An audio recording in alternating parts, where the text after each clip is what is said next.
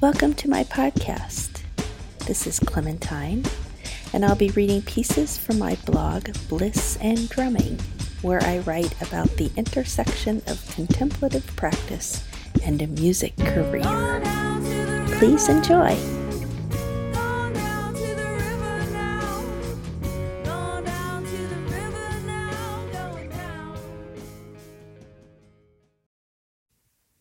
Good morning, it's Clementine.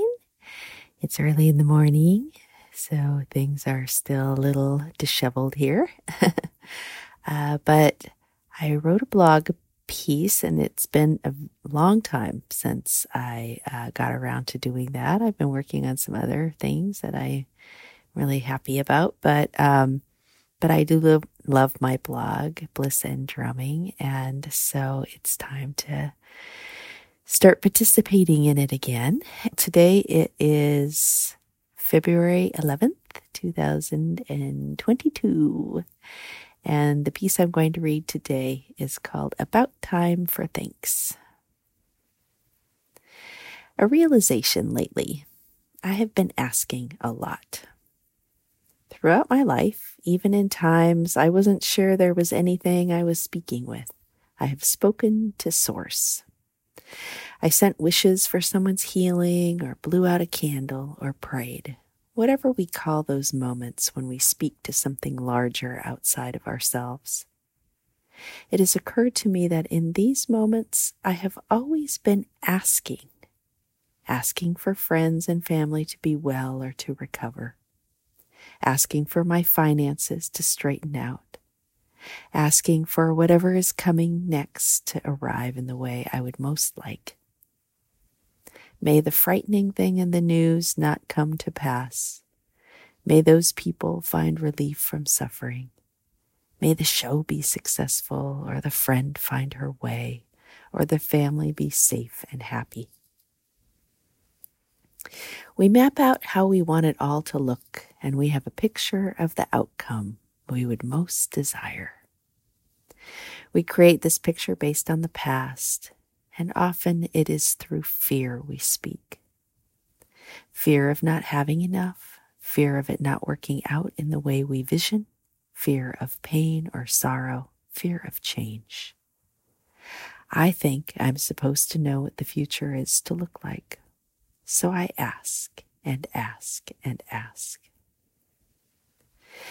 In the past year, I've been shifting to a different kind of prayer, a different type of conversation with the great unknown.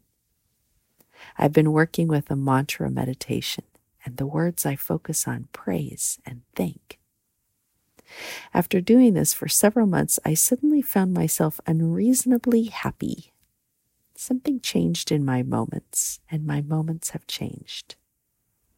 I see that my prayers have been so one-directed. Now the energy is moving in another way. I've been given so much in this life. To many, it would seem pretty limited. Never owned a house, scraping along hand to mouth through work that pays very little small bits of success, tiny hovel of an apartment. To many other people, I live like a queen. But beyond things, there is so much given. Absorbing work I love, family supportive, friends numerous, husband a true partner, interests galore, and ability to find those interests, health, travel, stories. Once I start thanking, I cannot stop. I could go on and on. Thankful for the rattly refrigerator keeping my food cold, for electricity, for water that comes out of the tap and for its heat, for the sky and for birds and the change of seasons that frames my life in interesting ways, for the ocean and the sound that meets me when I wake, foghorns and barking sea lions, for people I meet in my day, in the grocery, in the laundromat, on the sidewalks, who go about their business as if everything were okay, as if life is here and we're going to meet it with a smile. I'm not immune to the great suffering that rises in waves through humanity and is sure to meet me as well one of these days. It is inevitable that things I want to happen will not happen, or that shocking, terrible things will rise.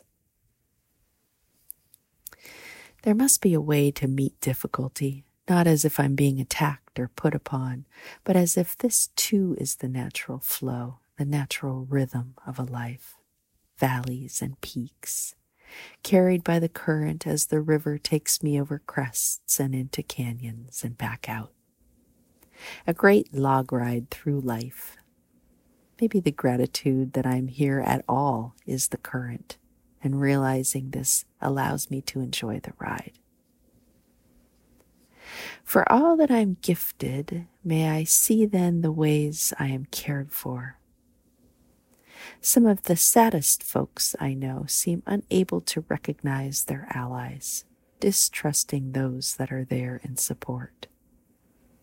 We see again and again people who have become so distrustful that they forget most people just want happiness for themselves and others. Anger and distrust, allowed to amplify, strengthens feelings of having been deceived, having been forgotten and unloved, and soon we begin to mirror that which we believe wishes harm. This cycle seems to be at a fever pitch these days, and in every hostile, angry being encountered, this deep suffering is palpable. I want to make sure I appreciate all the ways I'm supported and taught. I want to make sure I don't let my lens of fear cut off the care that is all around me and the abundance. I question whether all this gratitude I feel is not just a sneaky way to ask for more. The way around this is to find where I feel myself lacking, where I feel fear. This shows me where I feel unworthy of all I've been given, and the belief that there is still not enough. Can I feel myself worthy of love? I recognize all the parts of me I would say are not worthy. My laziness in a weekend of lying about, my grumpiness at night, my cruel thoughts about another, my fear of what is to come, my damn right foot that stumbles in the Bonham triplet. All the ways I resist knowing that my life is just an experience of the all remembering to remember itself. One thing I have been deeply grateful for in my days has been a series of lectures by Alan Watts, and I have fallen in love with this philosopher, embarrassed that I have taken so long to arrive to him. His voice has been in my ear as I move through my days. This is a quote from one of the lectures. What is the self that I love? What is this thing that I'm so interested in advancing and in protecting? And you look very closely into what you feel when you think you feel yourself. You know what you find out? That yourself is everything that you thought was someone else or something else. You have no knowledge of yourself, you see, except in relation to others. Self and other are as inseparable as back and front. There is no knowledge of self without the knowledge of otherness. There is no knowledge of the voluntary without the knowledge of the involuntary, of can without can't. So they go together. I examine my actions through a lens that Alan Watts has opened. I explore the dualities in which I catch myself. I look for the shadow strengthened by the light of my actions. Does my meditation practice embed the belief that knowing the self takes time, or that I somehow need to work in order to know the moment? Am I just postponing real understanding each time I sit? Is there something here to be fixed? Does my gratitude just cry out from a deep ache of what is lacking? Do I love to receive love? Do I love to hold on to what's here that suits me? Do I love only to strengthen the illusion that this unlovable being is not so bad? Can I escape the pattern of misery that stops me being able to trust? Or can I love for loving? Can I love without need? Can I love as if nothing is lacking and there is more than enough? The ways we are gifted are so numerous that thanking drowns out all fear that we are unworthy. I look around the room at all the items here. Old yellow kitchen table that brightens the whole space with sunshine.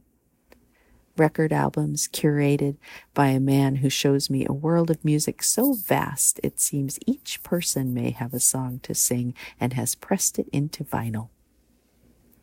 All the books and the funny rising panic that comes on when I think of all there is to read and all there is left to read.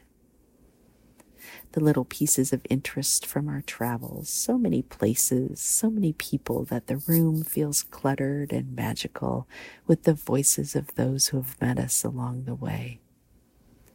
I'm grateful for the hands that have crafted these little things, musical instruments and dandelions and acrylic cubes, animal skulls and a mechanical monkey toy. Victrola and plants and a salt lamp, family photographs and lights from Turkey and yard sales, artwork from friends and yellow tulips on the yellow table, standing at attention in the morning darkness. And there is the foghorn. There is the sound of stillness outside the one-paned window that allows the sea chill into the room that 2 blankets abate. When I fall into my heart, there is a gratitude that does not echo a fear of losing what is here. I look around me and see only abundance. I need nothing more than what is here. I am just gratitude, remembering itself in one more gift of breath.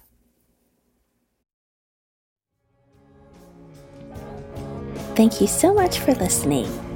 This is Clementine, and you can read this piece at blissanddrumming.com. To support this podcast, or for weekly or personalized guided meditations and other goodies like drum lessons, please visit patreon.com/ClemTheGreat. Thank you so much, and lots of love.